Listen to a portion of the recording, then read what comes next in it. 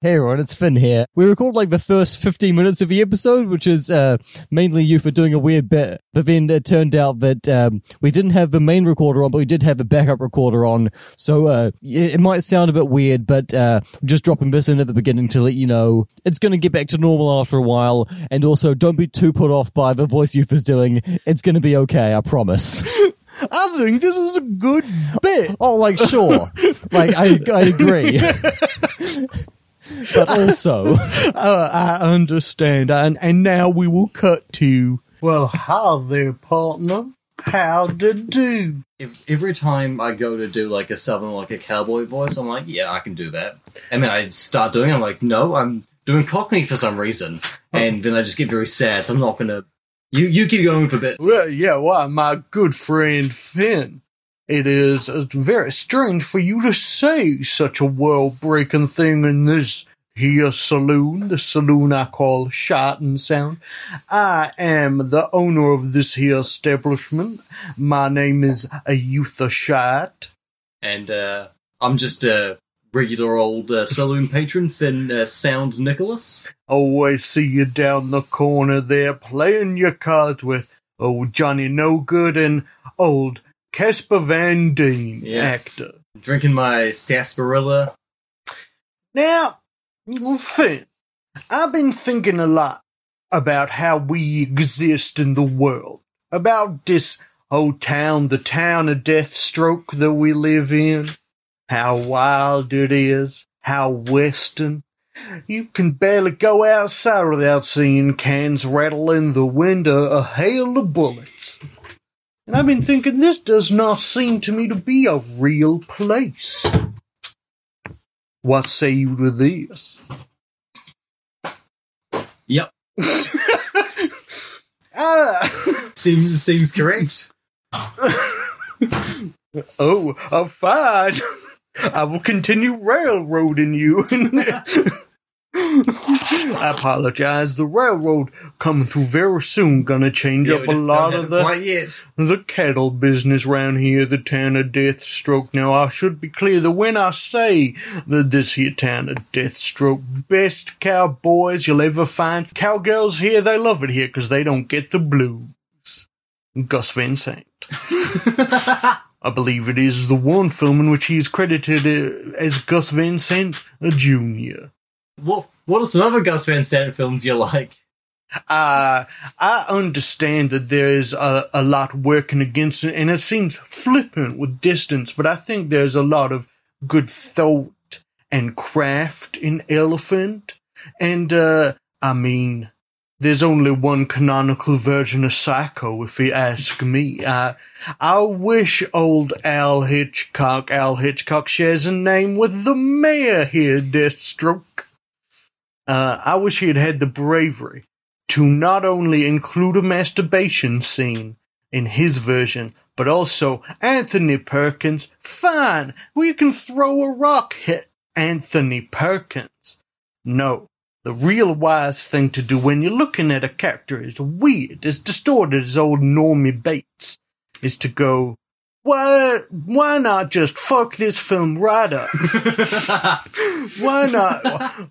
To cast a psycho, we must make, to be pejorative, I apologize, the psycho decision. And that's just cast Vince Vaughn, a wedding crasher. Why the fuck not? What about the Private Idaho one? What do you think about that one? My Own Private Idaho. Yeah, it's named after that song. I've not seen it, but everything it's a good song, right? I'm everything I'm aware.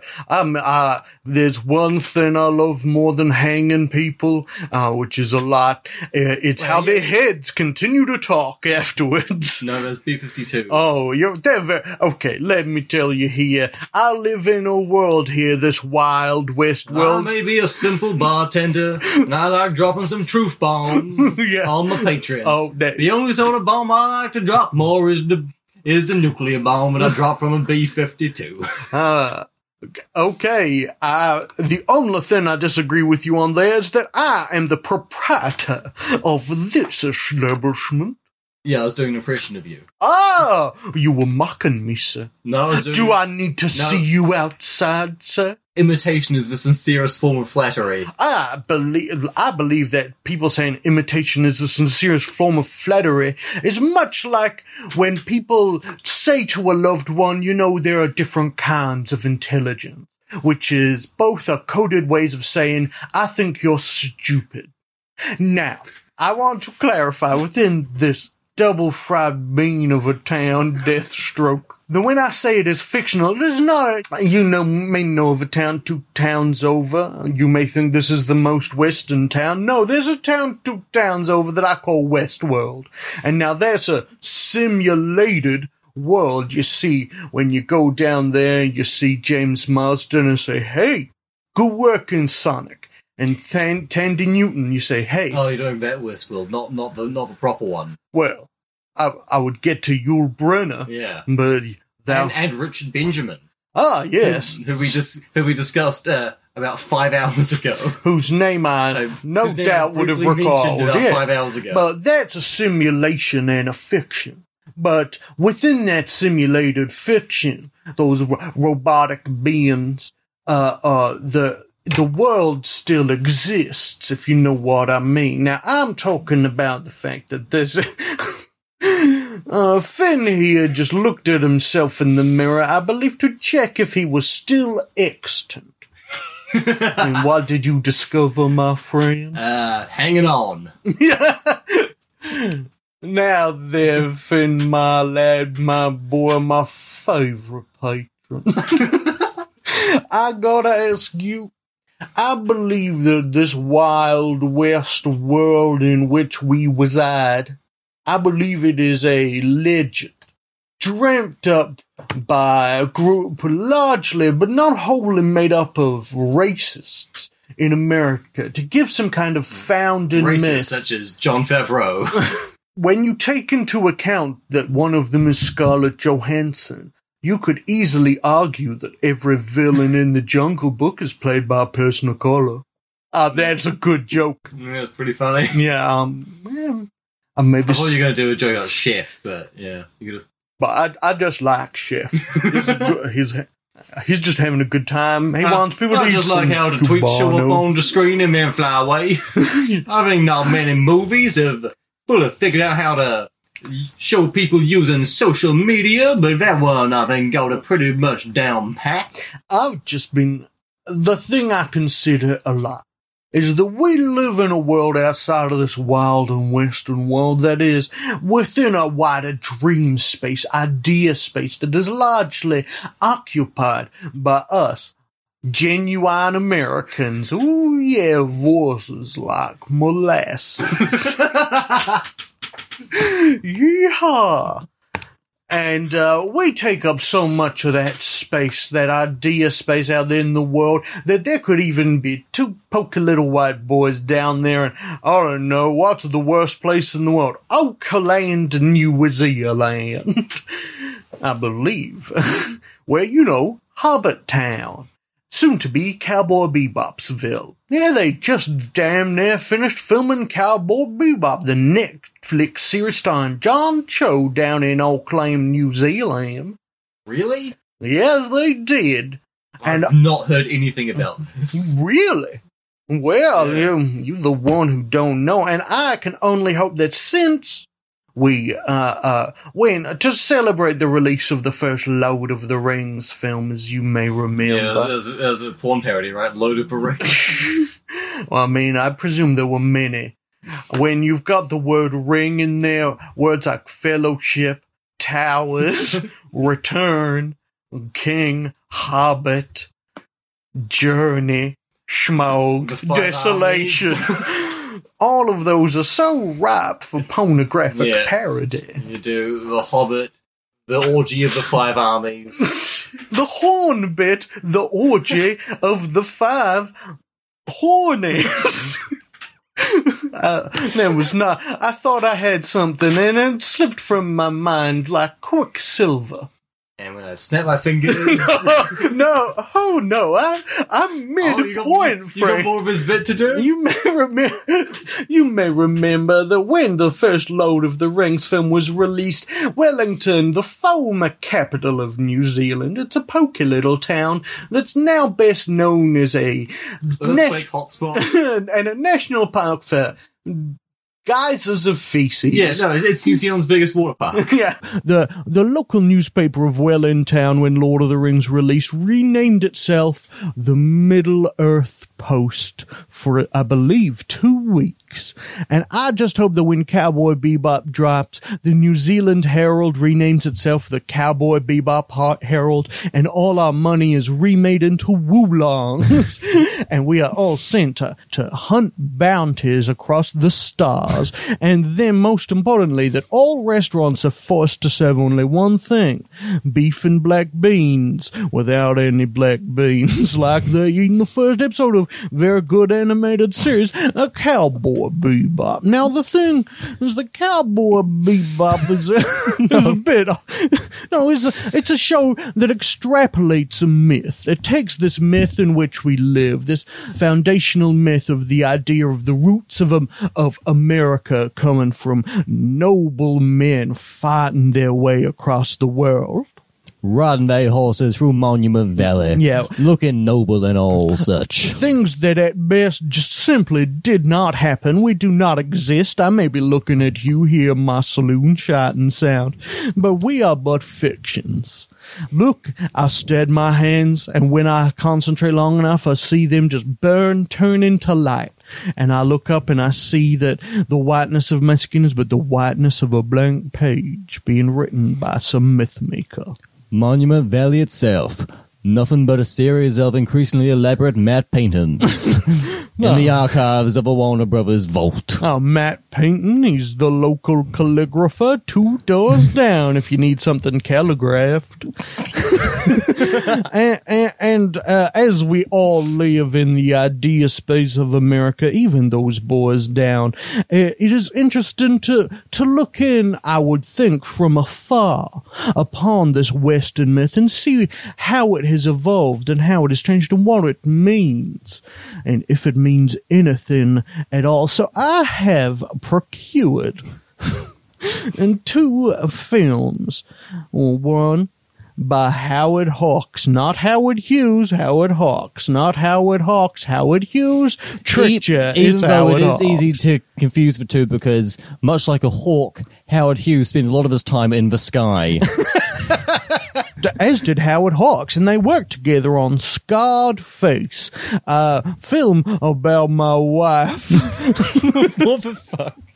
She's got a scarred face. It's the one. Look at her. Look across this room. Look over there at Dill Billinger and old Captain Woodnut McCrack over there. We all got scarred faces. Scarface is an odd thing to call a film in the West because we've all got scarred faces. Yep. I even just like how Jon Favreau in Chef has scars on his fingers because of all the cooking he's done. I believe if I told you there was a film called... Also, as I call him Jon Favreau like he's French. Oh, way. There's a film called Cowboys vs. Aliens that's so committed to the idea Cowboys and Aliens. No, versus. Nope. It's an ampersand. I'll give you one moment while I use my memory and nothing else to confirm this. I'm going to recline while he does this, confident in the fact that I'm fucking right. Well, now there, my friend Finn. It very much seems like you have once again bettered me when it comes to the knowledge of where ampersands lie. Exactly. I've never once lost to you in this game. Now, 40 years of playing. Well, yeah, we lay down a few fingers of the finest gut rot, and we drink 'em, lose our minds, and say, now... Mr. and Mrs. Smith stirring up Mr. Bradley Pitt and Miss Angel Jolie. Ampersand or the word and? This is a tough one. Is it different on the title and the poster? Not as far as I can tell from my solid memory. I think it's an and, not an ampersand. 40 years, but finally, I'm victorious. I mean, you didn't even stake out a position on that one. You just asked me. No, you were just wrong. Well, because I knew the answer because of my memory, which I call Wikipedia, because it is wicked and helps me walk-pedia. Oh, I've always got this full of centipedes. Oh, that's also an acceptable joke using those set of syllables. I was very worried for a moment there. A lot of terrible things happening in the world. Anywho, in the film Cowboys ampersand aliens, there's even an alien with a scar. That is how committed to the Western myth Mr. Jean Favreau is. So I've bought these two films. One being Cowboys and Aliens. I forgot. I have to tell you right then I was about to say verses and I stopped myself. It's so hard to show restraint in the West. Those who show restraint get restrained by death. They're shot in shootouts. That always happening. Yeehaw. And the first being 1959's Rio Bravo. By Howard Hawks, not Howard Hughes, Howard Hawks. Now Howard Hawks, Howard Hughes.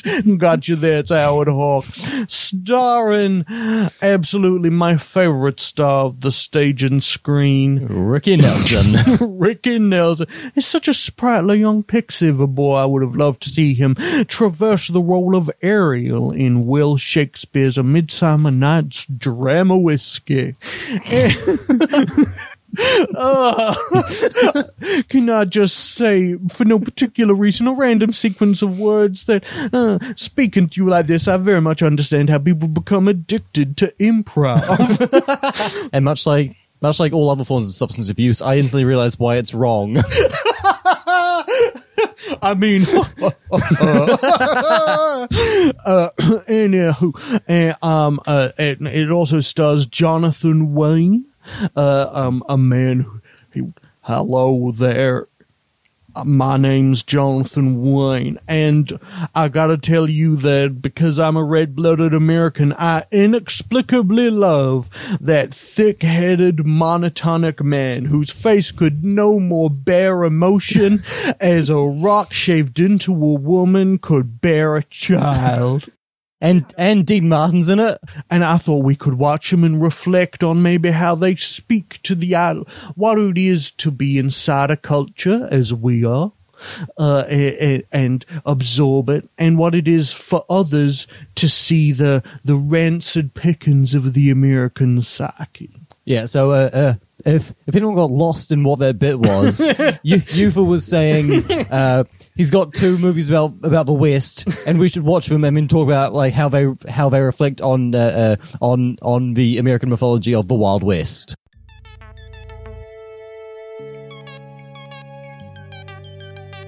Hello and welcome to Sight and Sound, the podcast where two comedians and an Old West bartender watch one of the masterpieces of world cinema and then followed up with a critically reviled film that is similar in some way. Maybe they share themes, plot, actors or director. We want to see if counterpointing these two films can bring out some new information or insights. On this episode, we watched number 68 on the Sight and Sound list, Rio Bravo, Howard Hawks' classic western about a tough guy, an old man, a kid, a drunk, and a woman fighting off some outsiders with very sharp facial features. Our second film this week is Cowboys and Aliens, Jon Favreau's classic western about etc.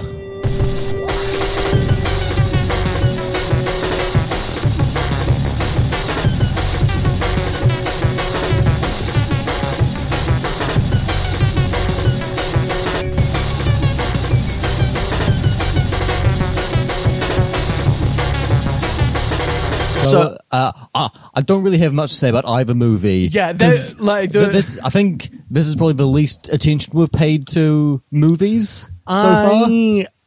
I paid so little attention that I feel like I did Rio Bravo a disservice. If I was to rewatch it, which I will eventually, I doubt that I'll love it, but I will at least be able to have like some sort of opinion on it, which I don't think I can today. I feel like I paid a little more attention than you, which is not so much a brag as it is a horrific Condemnation. No. Condemnation.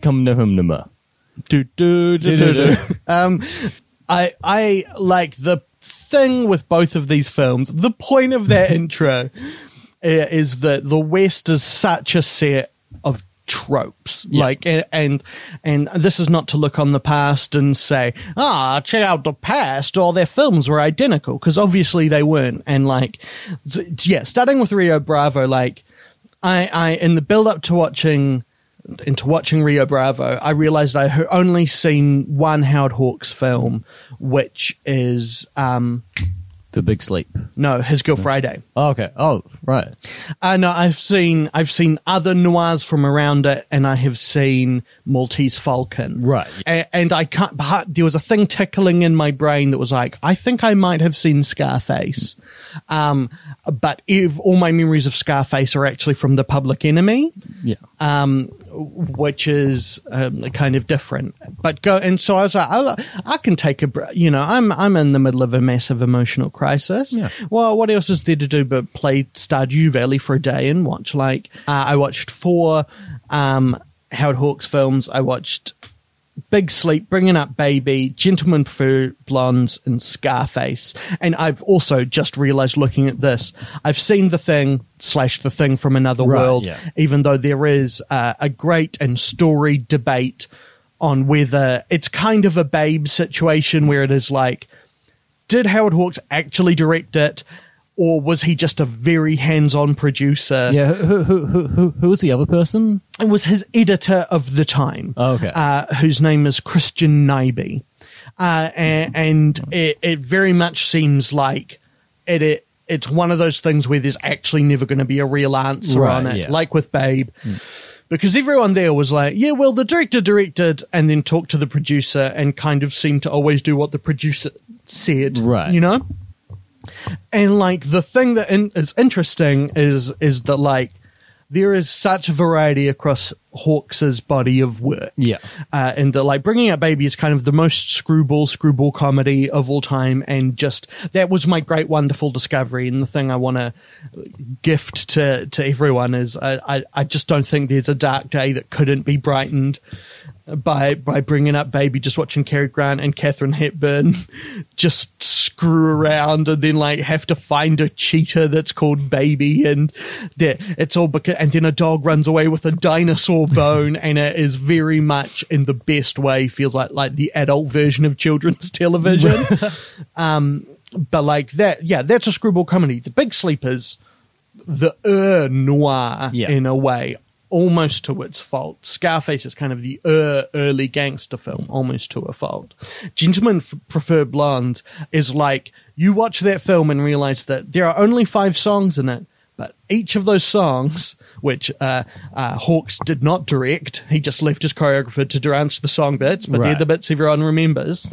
Diamonds Are a Girl's Best Friend are like iconic, and you've seen them, and like when in Hail Caesar they're parodying music numbers, like what they're parodying is the music numbers in Gentlemen Prefer Blondes. Yeah.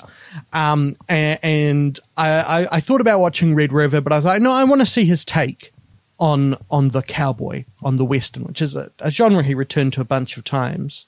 But the thing that struck me is that because he was such a big director, and so many of his films were big successes and commercial successes. Tellingly, he started as a producer within the film industry. Well, like that was his first major position of power. There is a sense of the edges being sanded off them, and like the way that The Big Sleep is a noir is that it is kind of like a noir in the way that Thor Ragnarok is a superhero film, where you're like, you're doing this great, fine, but you are doing these genre rules because that is what a successful film looks like today, you know? And the same is true with Scarface, and the same is, I think, especially true of Gentlemen Prefer Blondes, which is a film where a lot of its excitement comes from like playing with the tension of being a musical. And I was like, will a Western directed by him be like that? Especially because Westerns are the superhero films of the time. For 20 years, every other film was a Western. And my big Rio Bravo take is this is incredibly well made boilerplate Western, and because I don't have a direct affinity and in fact have some antipathy towards like the myth that is the West, I just like, I paid enough attention for them to be like, well, now you're the drunk round here in this town. Now you better sober up. And he's like, okay, cool. So he'll sober up, win a fight, but then he'll be tempted to drink again, and his hand will shake while he's holding the thing. And then the guys will come and he'll shoot someone. And it's just like, and it's just so, and it is an incredibly well done Western. But like the problem with Thor Ragnarok isn't that it's a superhero film. The problem is that it's a superhero film in a world where both Speed Racer, which is a superhero film, like in all the ways that matter. And it's also a noir. Yeah, it's every genre. Yeah, but I think like if you and like Nolan's Dark Knight films exist, so you have the versions that are like, here is it purified with vision put through it, as opposed to someone like, here is someone who is like gone, I'm going to take all the ingredients to make cookies and I am going to make you the best cookie or the weirdest cookie, and I will do that by baking it my way, and it's still technically a cookie. Warner Brothers can still fucking sell it. But like Thor Ragnarok and Rio Bravo are someone going like, okay, so we're making a shitload of money out of cookies. Okay, I'll do a new cookie. Can you pass me a chocolate cookie? Okay, give me some, I don't know, caramel icing. And I'll write on it Rio Bravo. It's technically a new cookie, right? And it's still a good cookie. Oh, I've realized the thing that will make my metaphor clear is that the Dark Knight and Speed Racer. So I think of the icing of Westerns are like Leone Westerns, right? Yeah. Where it is just this pure distillation that in many ways codifies and regurgitates many of the tropes, but always in such a distinct way with such their own personality. Yeah. And even John Ford Westerns, which I have a less positive relationship in a lot of ways, but I think are like singular visions, whereas Howard Hawks is the most journeyman auteur in a lot of ways, or the most auteur journeyman. Yeah. And it's, am I losing my mind? I don't know if I can be an objective but like as a metaphor, am I what is what I'm trying to express? I think it follows, but I might also but have just been gone. And like, what is your John Wayne take? Like I've seen I think like three John Wayne movies now. I almost didn't realize he was in Stagecoach when I watched it. Like he just made no impact on me.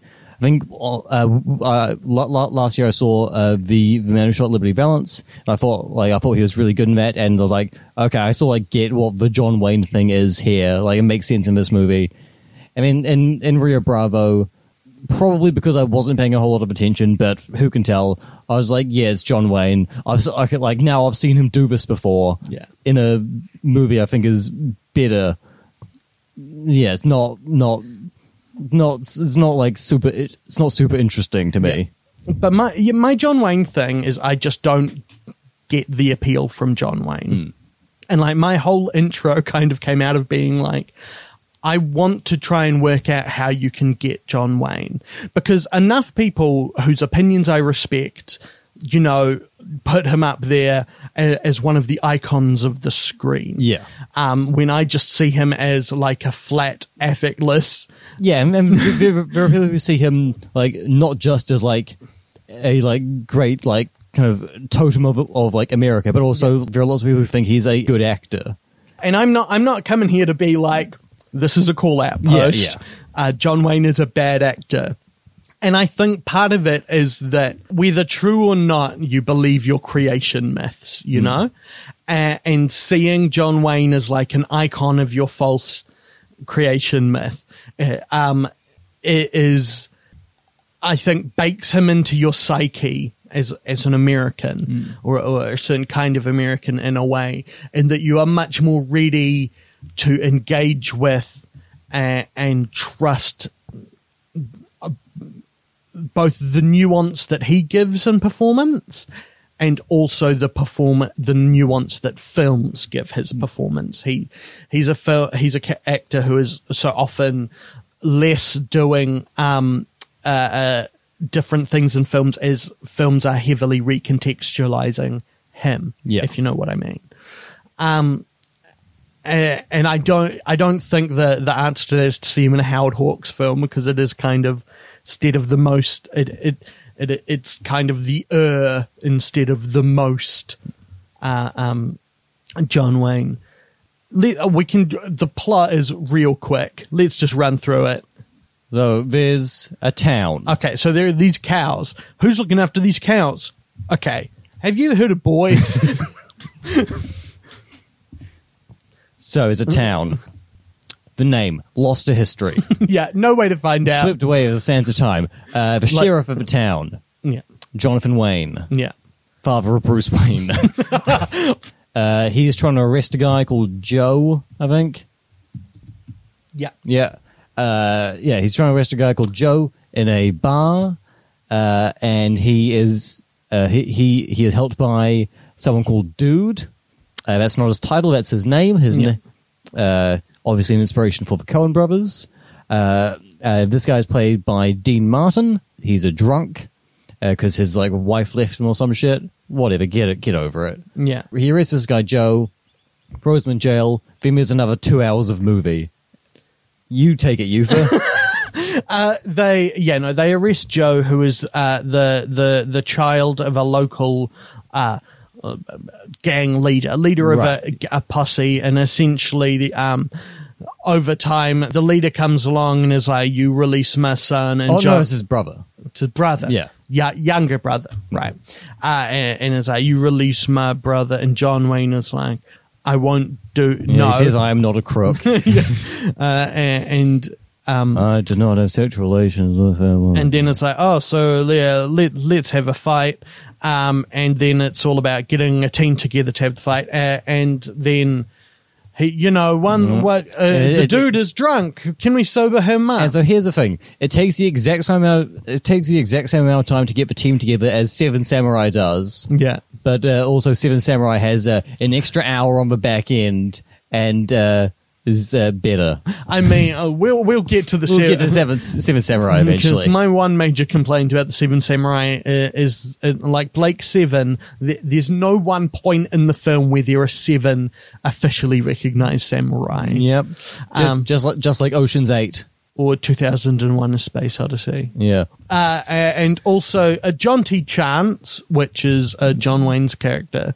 Also, there's a lady in town who he, spars with, and she's very much another Brassy. She's Angie Dickinson's, who I don't know why, like an actor of acclaim work, who's done much good work, and she does a great job of being kind of Howard Hawks' in many ways greatest contribution to cinema is the idea of the Hawksian woman. In that this kind of not a feminist, absolutely not at all, vocally not a feminist. Watch His Girl Friday. Yeah. But he was like, see an hour and a half of a woman being browbeaten into falling in love with her ex-husband.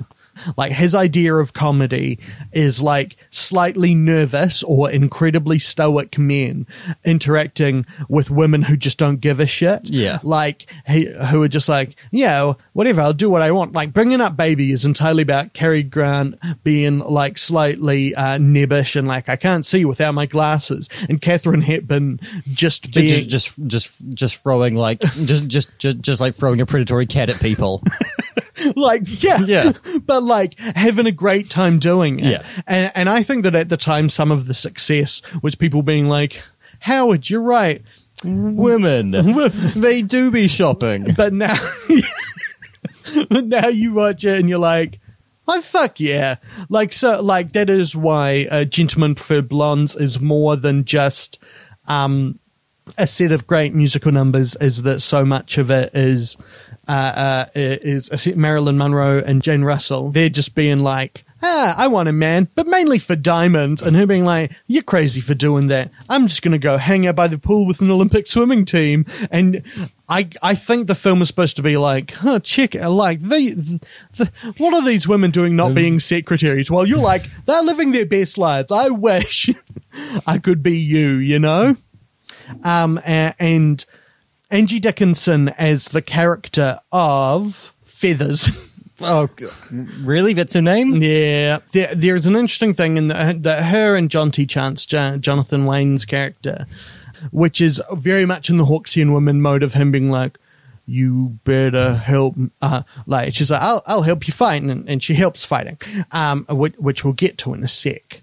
All the helping. There is also a scene in this movie which is probably the like quintessential like Hawksian woman scene where John Wayne believes that she's like stolen some cards that were being used in a card game, and he's telling her like, you got to give these cards back, Pilgrim. Yeah. And she's like, if you want my cards back, you're gonna have to search me. Yeah. And she's just like being like too like overtly like sexual with him and just making him uncomfortable. Yeah. And that's be like, oh, okay, so John Wayne's like an incel. Yeah. Oh, no, but it always, and like the big sleep, it builds to him being like, why are you being such a flibbity gibbet? And she's like, well, I'm in love with you, of course. And he goes like, well, I'm in love with you. And you're just like, oh, I don't want to be one of Howard Hawks', I think, 2 to 5 wives. And that's why the only believable romance in The Big Sleep is the bookshop scene. Yeah. But yeah, she offers to help, and he's like, I cut the cut of your jib, but she's one of many people who offer to help while he's, getting this posse together to fight the guys who are coming, and he refuses a lot of people. Let's know who's in this posse. Yeah. It's John T. Chance. Yeah. It's Dude. It's Stumpy. It's Colorado. All your favorite boys. Yeah, Colorado is a local youth. He's not local, he's just passing through. Yeah. But he is like a ranch hand working with the local cattle baron, who's like coming through town at the beginning of the movie, and then he wants a life of adventure and to be a cowboy and stuff, and so he joins up.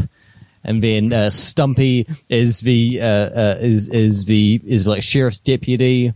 Yeah. Played by a man who looks exactly like Jim Broadbent. Yeah, Walter Brennan. Yeah. Oh, is that Walter Brennan? Yeah. Okay. And he sounds like Jim Broadbent doing like a weird like Western accent. And I know what you're thinking. Is Stumpy a harsh name? And I'm here to tell you, not as much as you think, but still yes. Like, there's something very Stumple about him.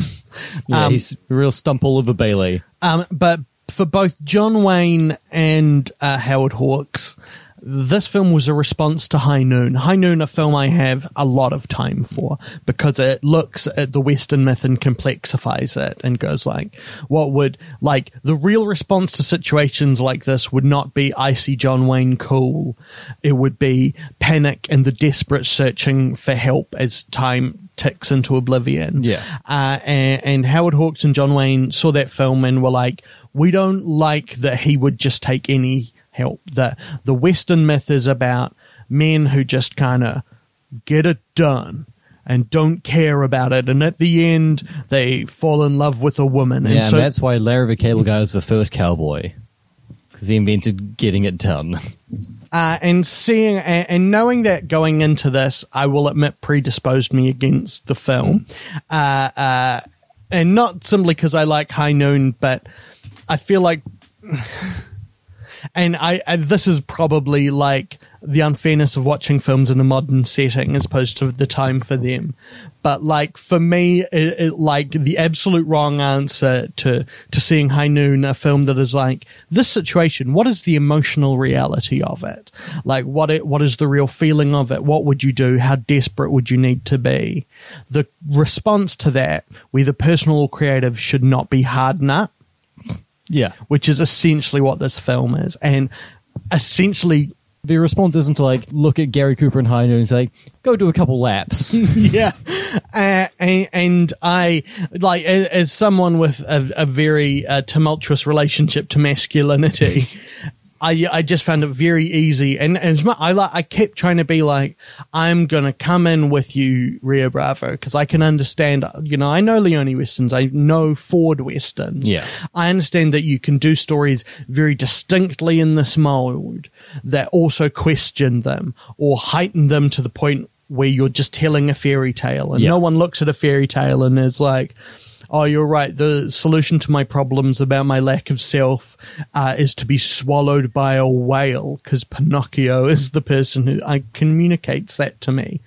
But I just think this film is a power fantasy, and like the craft of it is good, but it's still just a chocolate cookie with caramel on it, Yeah, and the caramel says Rio Bravo. and the baking soda, that's the baking soda is Stumpy, obviously. No, the baking soda that it gives doesn't it taste a good on rise its own, but it's integral to the larger piece. is when they sing. Is because, of course, what's his name who played the kiddo?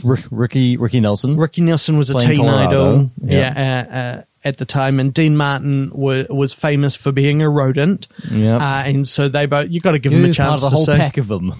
What? A pack of rodents. Why are they called the Rat Pack and not the Rat King?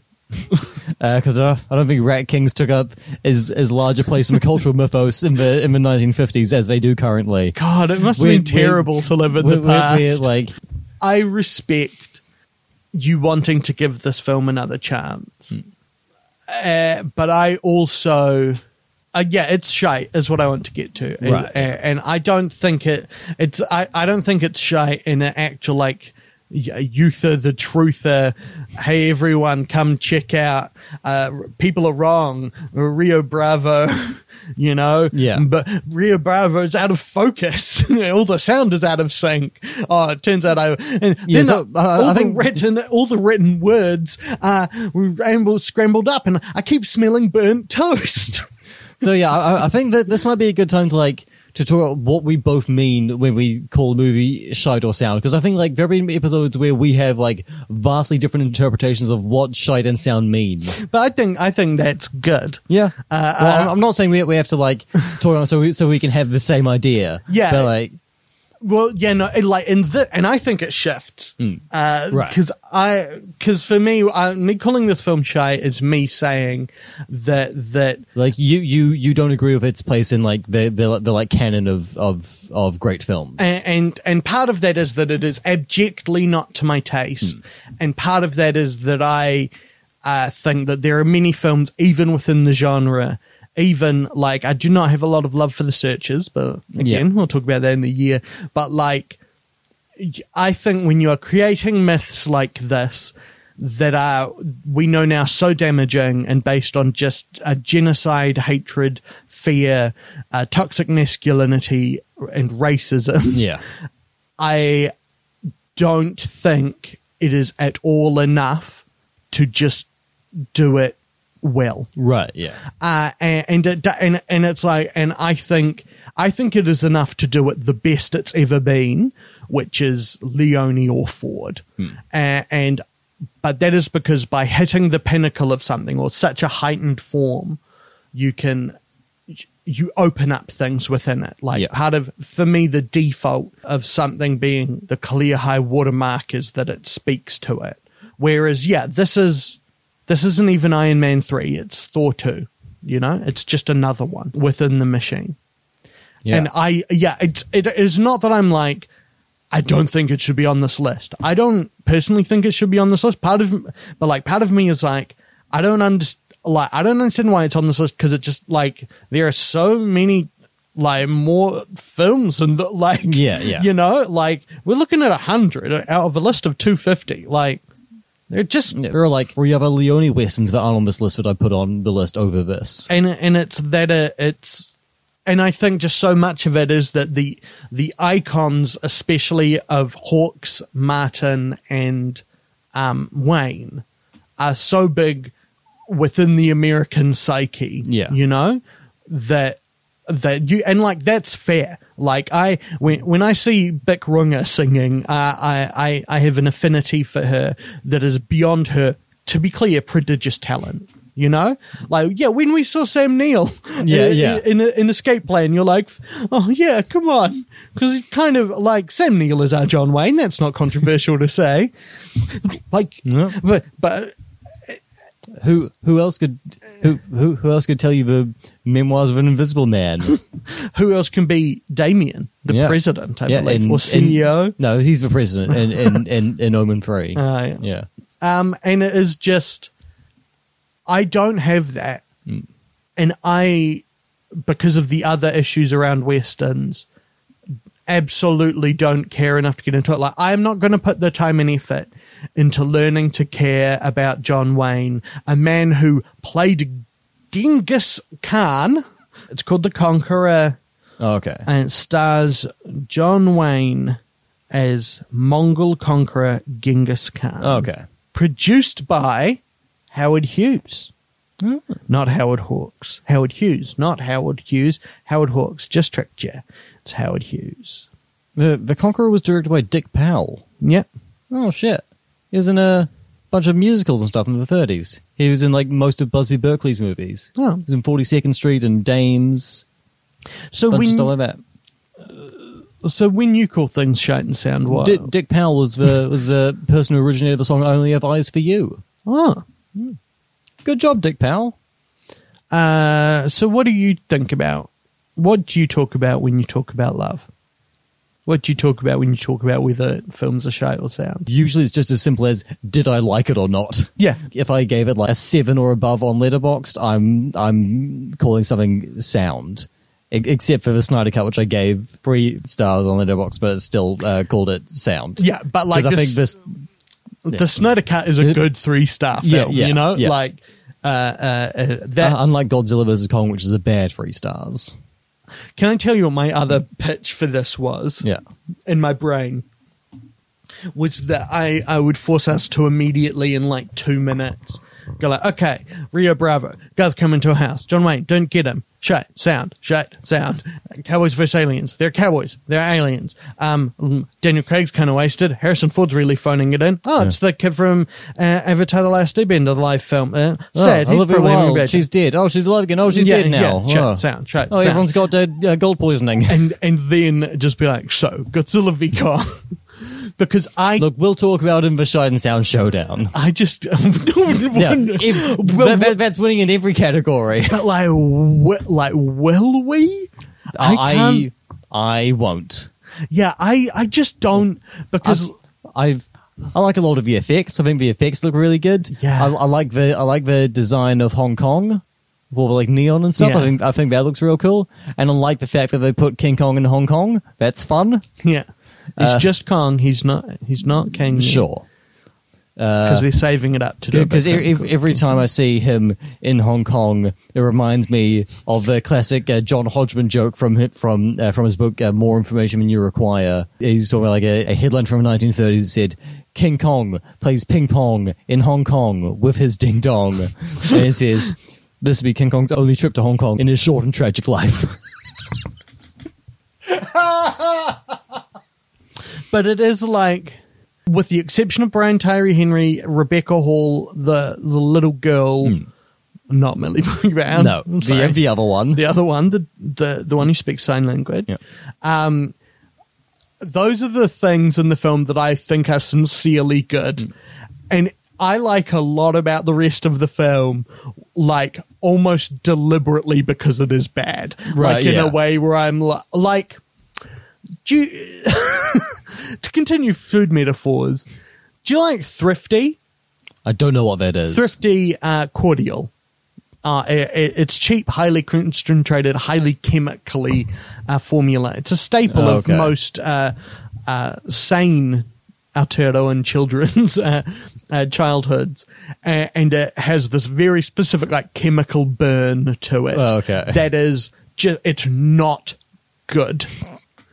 But when I drink it now, nostalgically, you know, when we were 10, we would do shots of it concentrated as dares. I just made a grimace face to that, as if when I was a child I didn't drink like shot glass style cups full of maple syrup. Yeah. Very similar.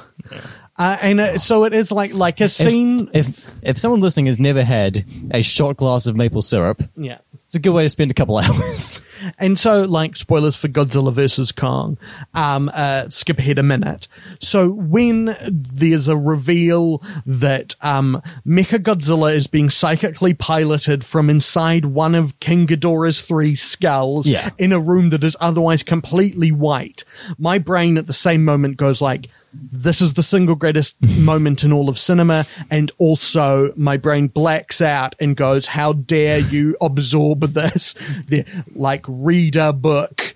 Yeah, so I saw Godzilla. I saw Godzilla vs. Kong with my friends Ben and Josh. We saw it in IMAX, and after the movie, we were all talking about it. And I think Josh, as we were leaving, said, I cannot remember a single character's name, and then I proceeded to name most of the characters in the movie. But then when a feat I could no longer accomplish because it's been 5 days since I saw it, and all that information is gone. But when we got outside, we were all talking, and Ben and Josh were talking about how it was their favorite movie of the year so far. And okay, they were aware that Minari is out, right? It's the only movie they've seen this year. It's the only new release movie we've seen this year. Haven't seen Nomadland? No. Promising Young Woman? I think Josh might have seen Promising Young Woman last year. The Witches? I'm the only person who saw The Witches. They didn't see Tom and Jerry. No. Even though they're such a big You're hit. telling me that YouTuber Ben McGugan... Prominent YouTuber Ben McGugan. He's good. Check him sincerely. Sincerely, Ben McGugan makes very good YouTube videos. Yeah, they're great. Check them out. We'll have it on an episode one day. And Josh Davies, very good comedian. Got a show in the upcoming New Zealand International Comedy Festival. He's up for the Billy T Award. Yeah, and I believe he did that show in the Fringe Festival last year, and I saw it, and it was... Yeah, it's a show called Look, I'm Blind. Yeah. And yes, I did go see a movie with a blind guy. He's the main person I see movies with apart from Yufa. Yeah. So yeah, they were talking about how it was their favorite movie of the year, and they asked me, "So where's it on your list, Finn?" And I said, "It's a number 7 at the moment." And they said, "Oh, of how many?" I said, "Of 7." And then every time I've seen either of them since then, they've said, "Have you changed your mind yet? Have you put it at number 1 where it belongs?" And I said, "No, I've in fact seen more new release movies since then, and it's gone lower." Yeah. And they get very mad at me. But just see Minari. Yeah. Just see, what a... Oh, come on.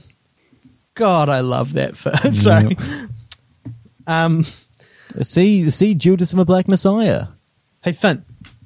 Yes, Yuva. So you don't really have an opinion on Rio Bravo, and my reluctance to engage with it is more kind of political than direct speaking to the quality. I just, the water from a tainted well may taste good, but it's still from a poison well. I also just want to take a moment and be like, I think Angie Dickinson does a great job, right, as a Hawksian woman in this. Okay, but do you want to hear a negative review from sure. Letterboxd? This Why not? is a 1-star review from Alana Ringo. I cannot see why people would enjoy this film, or why John Wayne is such an iconic cowboy. He looks like a fat child, dressed up and playing guns with his friends through the whole movie. Now, I think it would actually be good to watch a fat child dress up and play guns with their friends. Have you seen, there's a great music video, I think, for a French band where it is kids playing, shooting dress up, quote unquote, cowboys and Indians. But they have and gangsters, but they have animated over the top, making it realistic.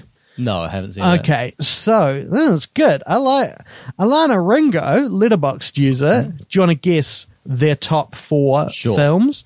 1 is another Western. Spaghetti or normal? No, it's spaghetti Western. The Good, the Bad, and the Ugly. Ding! The next is a foundational text within kind of teen rom-coms. Starring Cusack. No, starring both Cusacks. Say Anything? Ding! The next one is is very much a capital C classic. My memory is liking it very much. It's about someone who's looking their way in the world, considers entering plastics. The Graduate. Yeah. The next is about is a recent release by kind of a star trying to make his return for the 7th or 8th time. And I have to admit I've not seen it, but there's one thing I'm sure about, and that's the name of the lead character. Mank. No. Trumbo. No. Fuck. But, like, there's an ambiguity.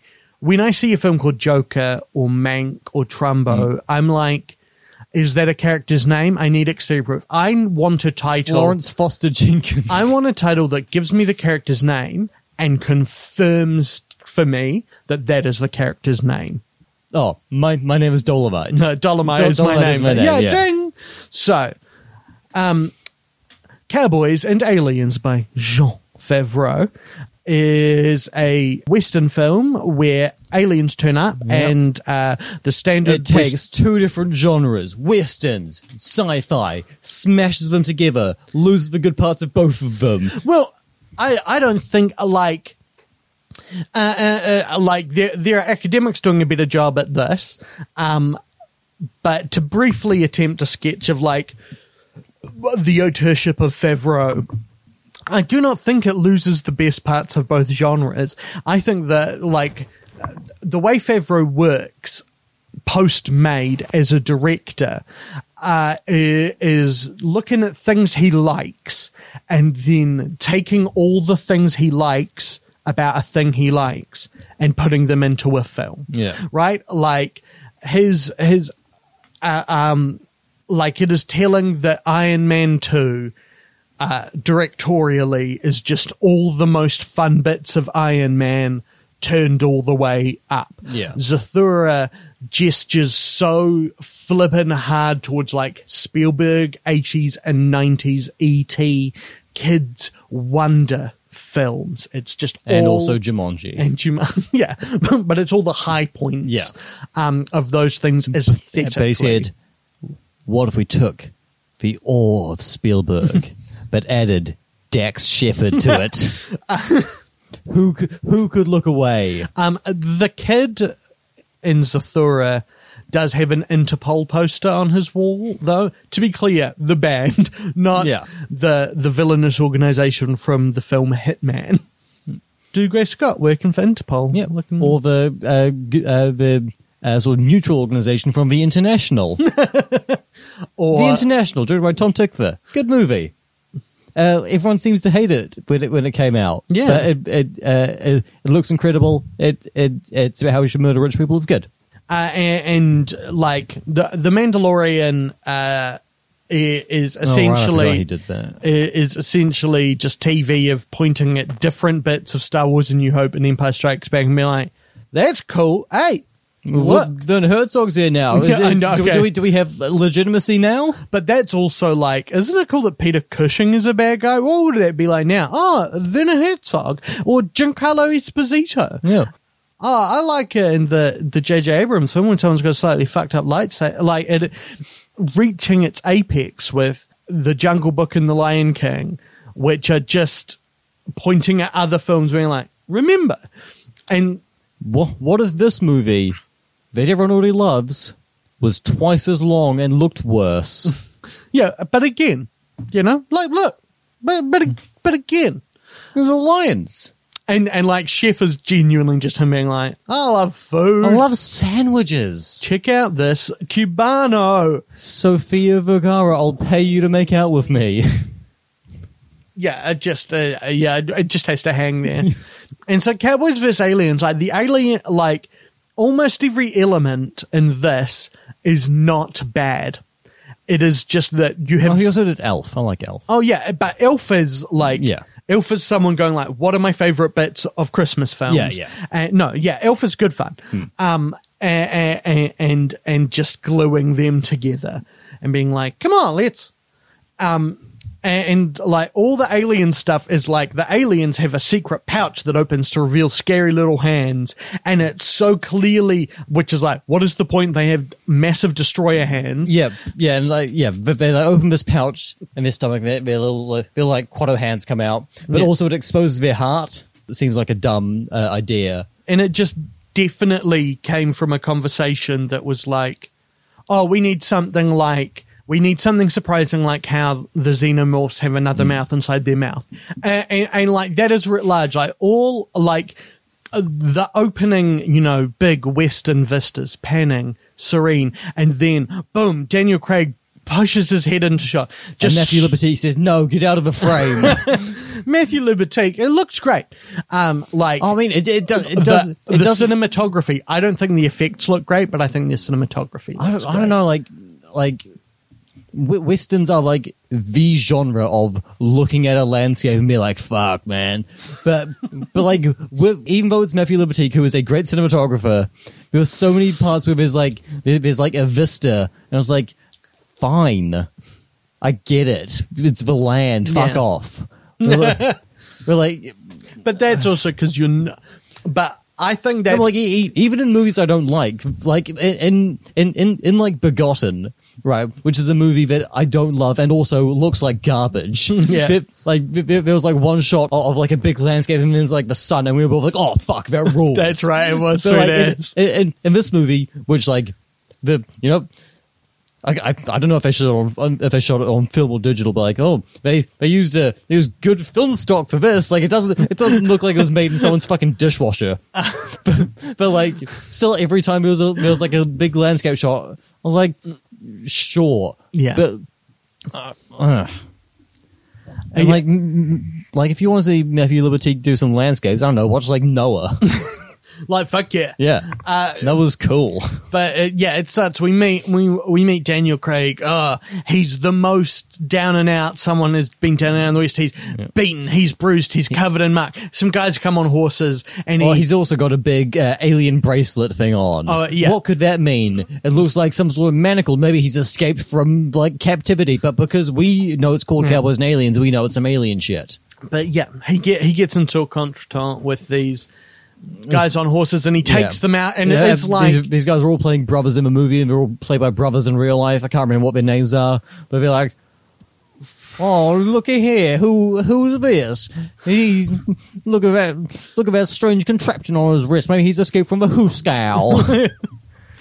But it is, and like the fight, each shot is of a cool Western stunt. Yeah, which I am sure that you could be like, oh, that is from Jail of Sierra Madre or whatever, but you can just feel this sense, this wacky stack of iconography, that has no sense of point of view. But there is one bit in this fight where Daniel Craig just like leaps and tackles a guy off a horse, and you're like, okay, you got me. That's pretty good. And I'm sure that's great in whatever it's from. Yeah, and that is just how I feel for every element of this film. They didn't steal the bit from Blazing Saddles where Mongo punches the horse in the face.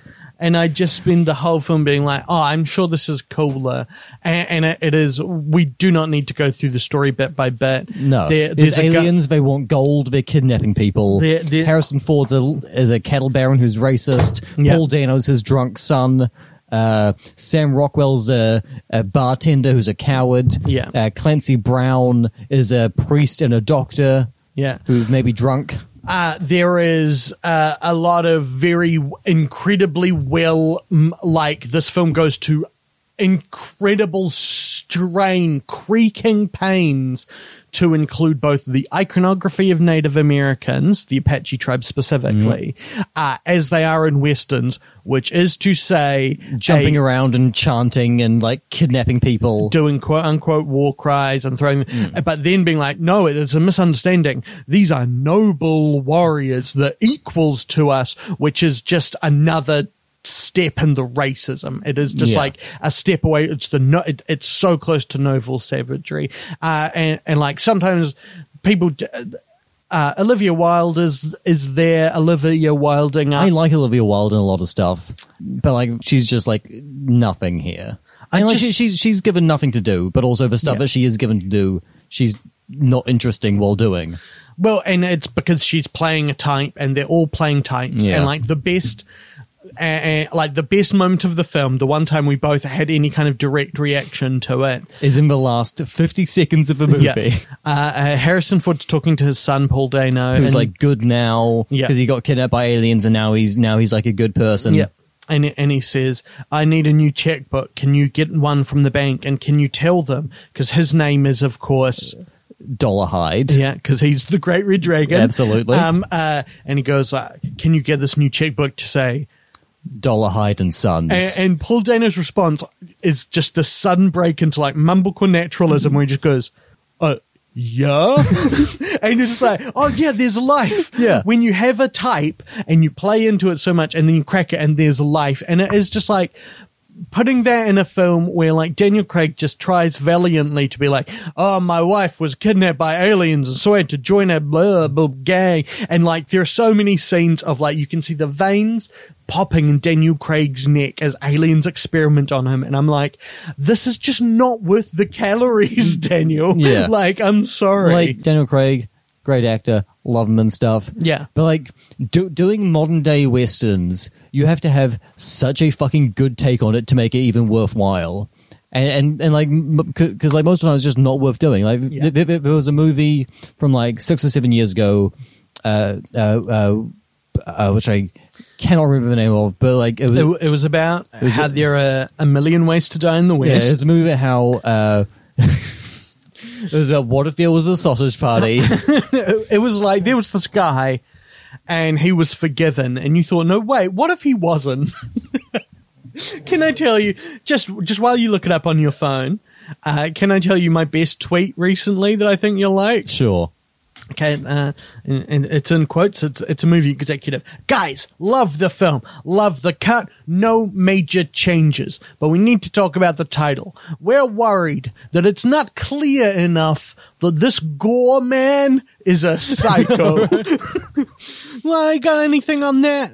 There was a movie from 2013 called The Salvation, starring Mads Mikkelsen, Eva Green, Jeffrey Dean Morgan. It's a Western movie. Yeah, Mads Mikkelsen is a rancher whose family is killed. And he decides to get drunk every day. Yeah, and you keep going then. And Eva Green is like this kind of like mysterious woman with a tragic past, and Jeffrey Dean Morgan's the like scenery chewing bad guy. And like that's an incredible like top 3 cast for like a modern Western movie. Yeah. And it's like they're just like, we'll just do a Western movie. There are 0 subversions on anything. It's just like doing all the cliches of a genre, and it comes out super fucking boring. Even though that's like the idea of a Western movie with that cast is fantastic. Well, and there's no pure Western because the pure Western is an evocation of abhorrent ideology, and to be clear, that's not me on my kind of angry socialist turret saying America is a banana republic. It is just like, no, you have to look at the things that built that idea of your past and recognize that all of them are doing that to repress people. Look, maybe your destiny wasn't so manifest after all. Yeah, or maybe your Destiny 2, the video game. Yeah, or maybe your destiny's child. I don't know. Who cares? I mean, Beyonce. No, the other ones do. Michelle. Yeah. And I want to say, for some reason, the name in my mind is Carey Mulligan. That's incorrect. Carey Mulligan was at no point in Destiny's Child. No. Even though she does sing in the movie Shame, she sings a version of New York, New York. It's quite nice. No, did you not see recently that Beyonce announced that after seeing Promising Young Woman, a flawless film made by visionary director Emerald Fennell, apparently, which is not just simply a very good film with a very distinct point of view that should be encouraged to build stronger work in the future. No, the fact that movie wasn't immediately canonized is an act of misogyny from everyone. But also, and that's why we need long threads about how how it's literally the worst film ever, which is just like, I understand people have different points of view, but you look at being like, there are just so many, I've just seen so many people being like, how dare Promising Young Woman? This is not my experience of being an abuse victim. And it's like, no, it's someone, like, okay, you're right. Well, yeah. Oh, yep. That is art, you know? That doesn't mean you have to like it. That doesn't, anyway. But no, Beyonce saw Promising Young Woman and saw that Carey Mulligan is just such a girl boss in that film that they kicked Deirdre off Destiny's Child. and said, hey, Deirdre, yeah. You're our Destiny's Child. Go back to Destiny's church and pray to be back in this band. Yeah. So yeah, the cowboys fight the aliens. Some of them die, mainly non-white ones, and the good guys win. And Olivia Wilde blows up. Yeah, and the film ends. Turns out she's a good alien. And yeah, whatever. All the good Western bits are from good other Western bits, and all the alien bits are from other good alien action stuff. And it's antiseptic, boring, takes itself incredibly seriously. Yeah. When like you see the title Cowboys and Aliens, and you're like, it feels like what I want from this, especially from Jon Favreau and this cast. Yeah. Is like a Snakes on a Plane, like one of the cowboys is an alien in disguise and keeps having to like tuck his antennae under a cowboy hat. You want Harrison Ford bring his like Morning Glory energy? Well, what's a movie where he does jokes? Oh, they're in Indiana Jones and Kingdom of the Crystal Skull. Shia LaBeouf says, I thought you were a professor, and Harrison Ford as Indiana Jones goes, part-time. Yeah. I mean, I think his delivery in that moment is better than you just gave it. Well, but we're like by 1 or 2%. And it is just antiseptic and boring, and it's one of those films where a comic was rushed out so they can say it was based on a comic, or like a comic was released as essentially an unofficial pitch for the film. It's like they're kind of indistinguishable as units. It's standard unit of entertainment. Almost all of the special effects are you go into your computer console and go like run exclamation mark 2001 superhero action special effects. Like there's blue beams shooting into the sky, there's just explosions, and it is just exactly what you think it is and much less. It's dry as balls. It kicks a little ass, but it's not fun enough. And it is like, it makes me think about Spielberg. Because Spielberg's thing, right, is that he's like always so on the pulse of what like families want, and his films always end up like the thing of watching Jurassic Park or E.T. or Jaws now is you're like, this is like a greatest hits of filmmaking from this era. Yeah. To the point where it feels almost sarcastic, and you're like, no, it doesn't feel antiseptic, because part of it is that although they become part of the lexicon, like he very rarely invents something, but he often perfects something. Yeah. And part of his perfecting something is to tell exactly the right story to get through all of those points, to travel through that, through all those scenes and moments. And in this, it is like the opposite, where it is someone going like, what are all the cool things? What are the things I like? Let's just put them in a pile. And there is no sense of a whole about them, or creative gesture. Like you at the end, like what Jon Favreau should have done is he should have had more of the like chef energy making this. He should have been like, let's have some scenes out sandwiches, or just a point. Like towards the end, you said this is a film about white Americans and Native Americans coming together to fight the enemy, Mexicans, and like that is absolutely not the intention of the film. The Mexican War is alluded to several times, and there are several Mexican characters, but you're like that's as good a reading as there fucking is, because otherwise the theme of this is like, would it not be cool if a cowboy fought an alien? And I mean, you watch the movie and you're like, oh, it would not be cool. No, but like Just anything other than yourself. When I was respected in the theatre last millennium, when I'd go and tell classes how to make theatre, I said the one reason you can make something for almost any reason, but the only reason you shouldn't make something, the only reason that's not good enough to make something is because it's cool. There are loads of things that can be cool, but you can't make something just to be cool. And Jon Favreau's work exists to be cool. Yep. And it exists to churn through just other ideas. And that's why Accident Man is the worst of the Scott Adkins Jesse V. Johnson collaborations. Yes. Because that's the only one where Scott Adkins' character is supposed to be cool, and there's just like he brings nothing else to the table in that movie except a very like reductive and irritating idea of what cool is. Such a bummer that movie didn't turn out great. So it's a movie about Scott Adkins as a hitman whose whole thing is to like kill people in a way that it looks like accidents or suicide. That's a fuck. I love that idea. Yeah, it's a great idea. Yeah, shit. So it's Hitman, the video game. Yeah, it's a video game.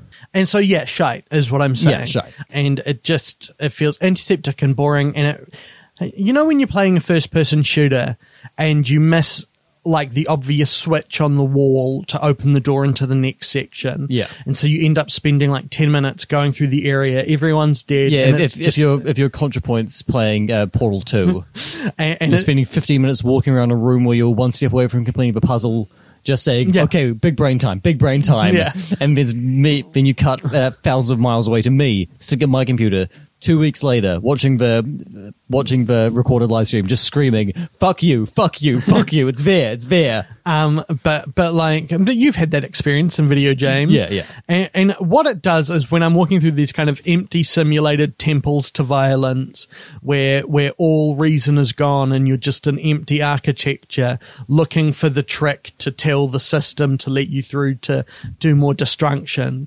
is that I always feel a quite philosophical, hollow, echoing disquiet. And that is the same feeling I got from Cowboys and Aliens. Yeah, it's shite. I think there is an interesting comparison to be made, not between the films, but between Howard Hawks and Jon Favreau as directors. And they are both, Jean Favreau and Howard Hawks are the kind of key auteurs in many ways of their eras of cinema. Favreau defined both the superhero and Disney remake aesthetic, which are the two kinds of films that exist now. Yep. And Howard Hawks kind of worked as a journeyman through all these genres, but like musical, noir, screwball comedy, Western. Yeah. And I think a couple of war films maybe. And they're like the things. Yeah, he made a film about Cary Grant. I was a male war bride. That's right, of course. Yeah. And this is not me saying that they are bad, but what they are is they are the mean. They succeeded so much because they made the perfectly average films that audiences wanted. I wish The Big Sleep was the mean of noir films. Okay, but maybe not. If we're grading on, do you understand what I'm saying? It's I know what you mean, but I think you are sort of like underselling Hawks because there is a lot of very boring, very shitty noir, and Go on Netflix. There is a lot of very boring, very shitty post Iron Man superhero films. Yeah, and within films that actually get released and people see, and that their auteurism isn't an auteurism of point of view or interest. It is about looking at the cultural landscape and going like, oh, what do people like? I will do that. Yeah, and that I respect as a piece of work ethic and as a way to be industrious.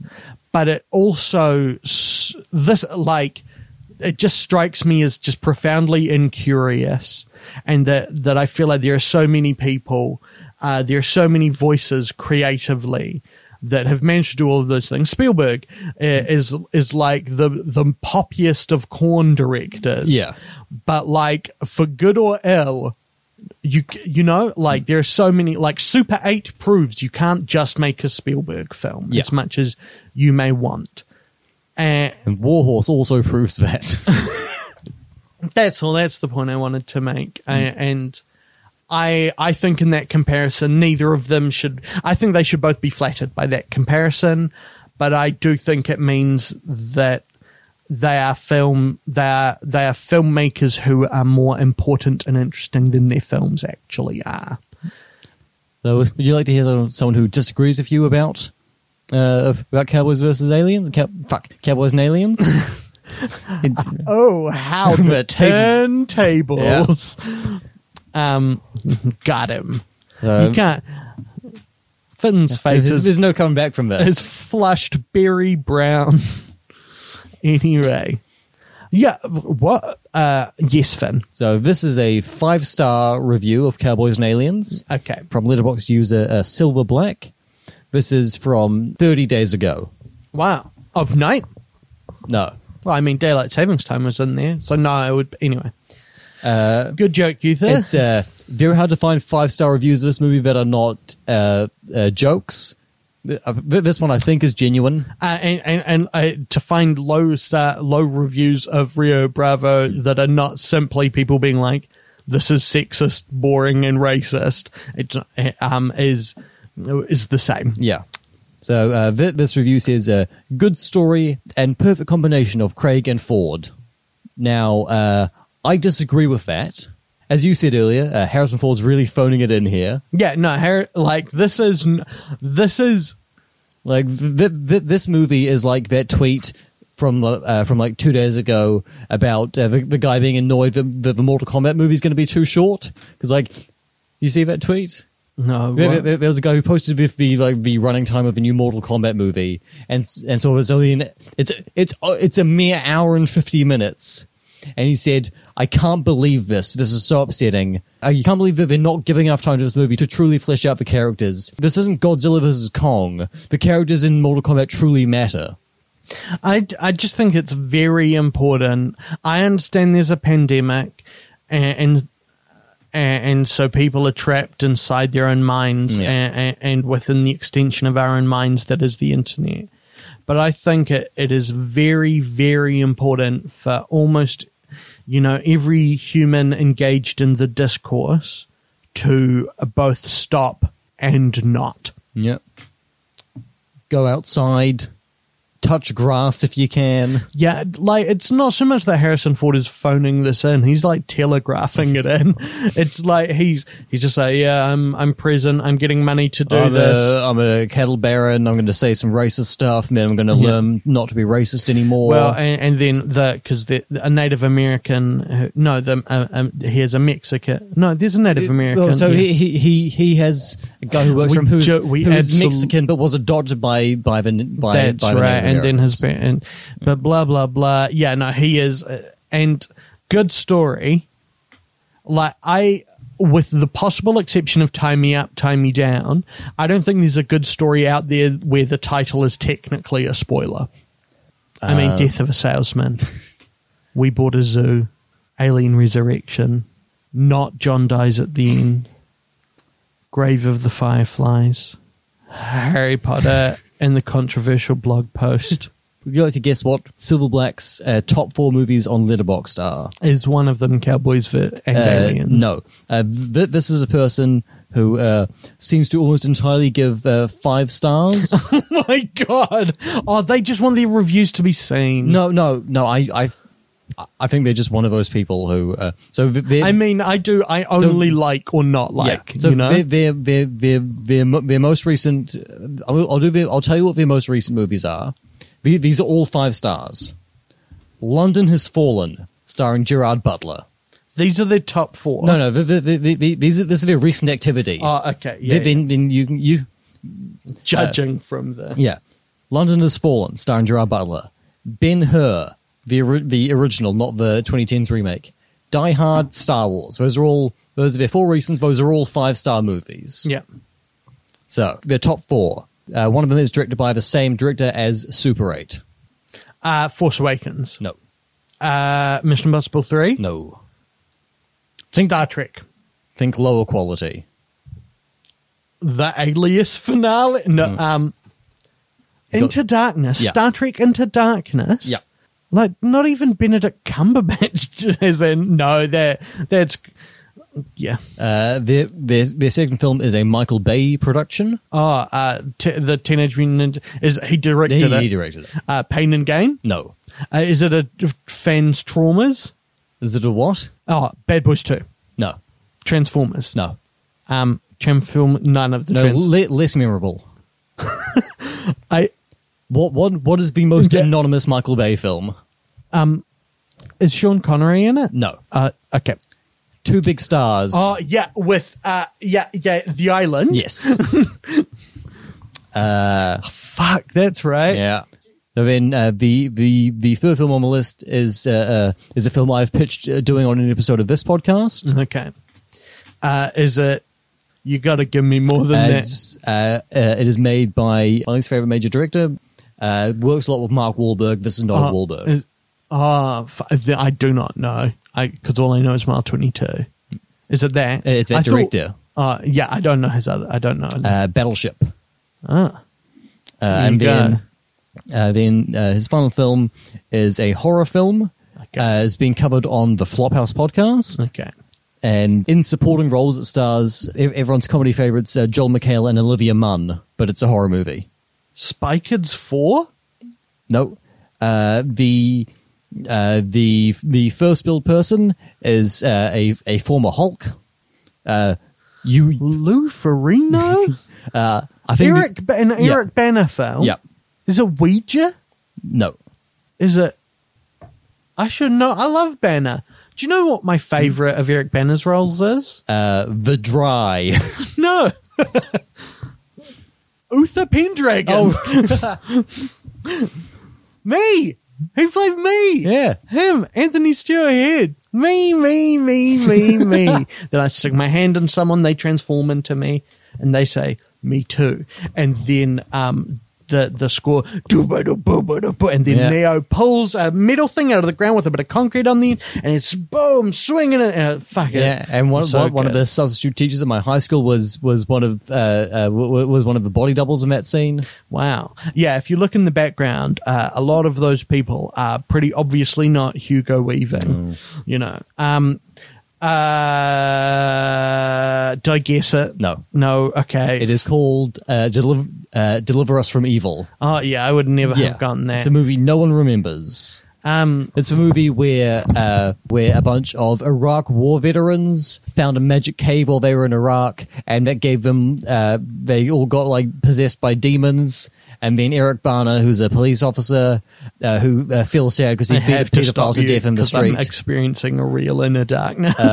He has to track them down, and Joel McHale, his partner, is murdered by one of the demons. So he has to team up with a cool priest called Mendoza, played by Edgar Ramirez. Yeah, from The Bourne Ultimatum. Yeah, and the other one, from the 5-hour-long Olivia Assayas movie, Carlos.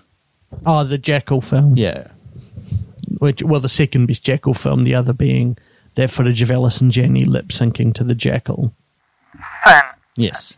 Riddle me that. Okay. Oh, it's there. Oh, hello. We've got someone on the line. Hi, yeah, it's me, the Riddler. I just wanted to ask Finn, riddle me this. What are you two watching next week?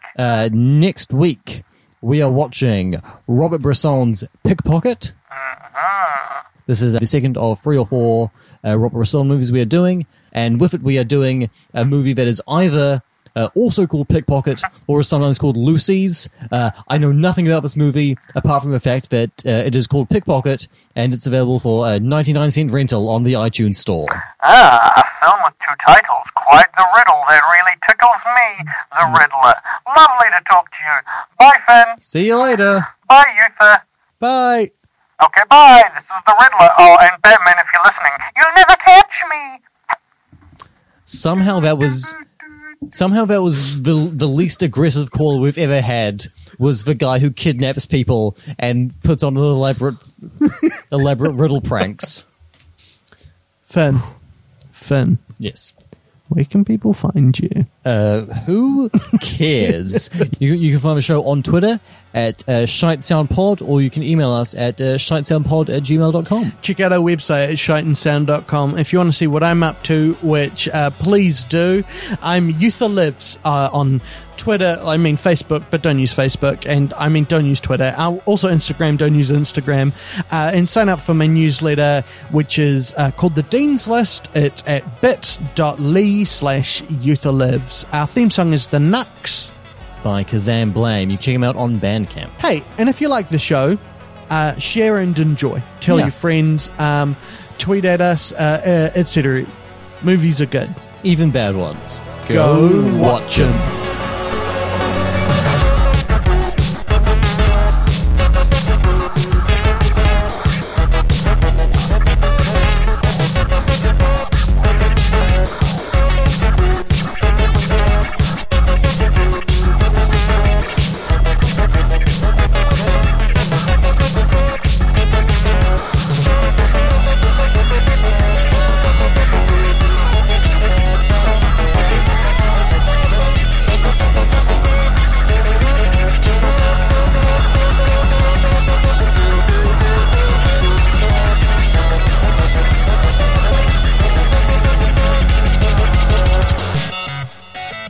I also believe there's an interesting conversation to be had in the comparison of one Howard Hawks, not Howard Hughes.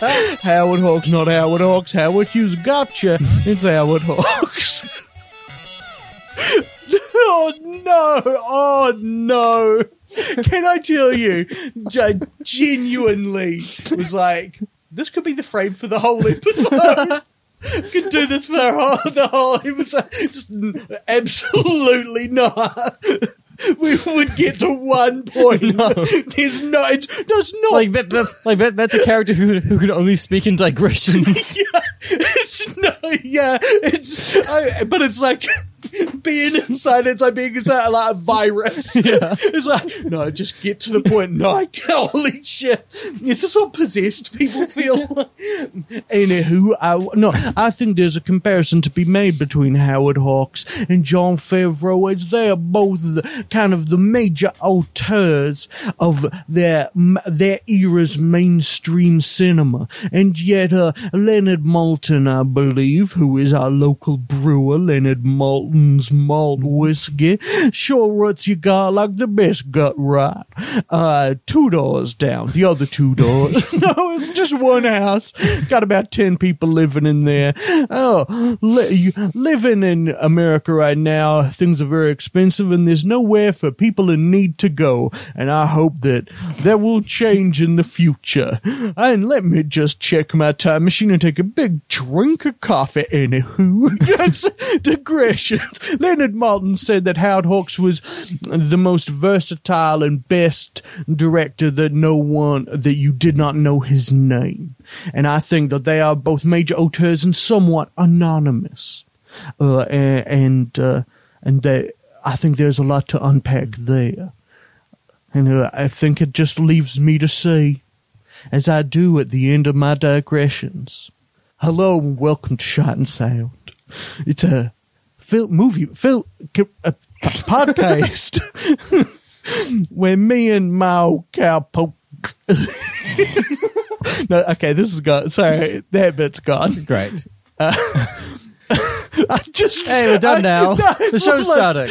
This is like when David Tennant is spending years running away from his coming regeneration into a Matthew Smith. And his final line, of course, being, I don't want to go. Yeah. Like, I can feel myself. I do not want to know Youtha. Don't take me out of this voice. I don't want to die. This is my one moment in the light.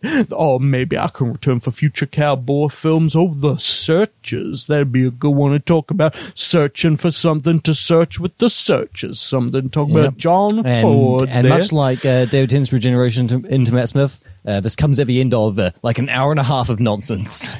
Oh, dear. It's like 2 hours. Oh, you're counting both parts of the two-parter as one complete story there. The End of Time parts 1 and 2. Yeah. I've got the DVD. Big fan. Like it a lot. It's fun. It's got a great Bernard Cribbins performance. Bernard Cribbins. I can never remember someone's Bernard or Bernard. I spent a lot of time thinking about Bernard Cribbins, as I believe he is the person who has played the most prominent roles in the most forms of Doctor Who media. Because, of course, we know his cameo in the book The Tomorrow Windows, which is clearly fictional, but he played a glam rock singer in the horror of glam rock on BBC 7 Audio. It is too much. So it just behooves me to say, and that's my intro. Hi, why was I locked in? What's that? I have possessed your body. No. It's over now. Fuck.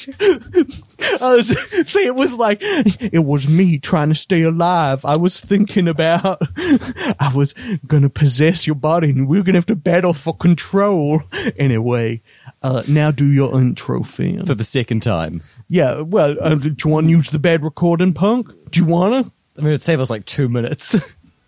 See, now Finn's not talking. I feel like I can just riff and rap. I'm back. Hey! No. It's me! No!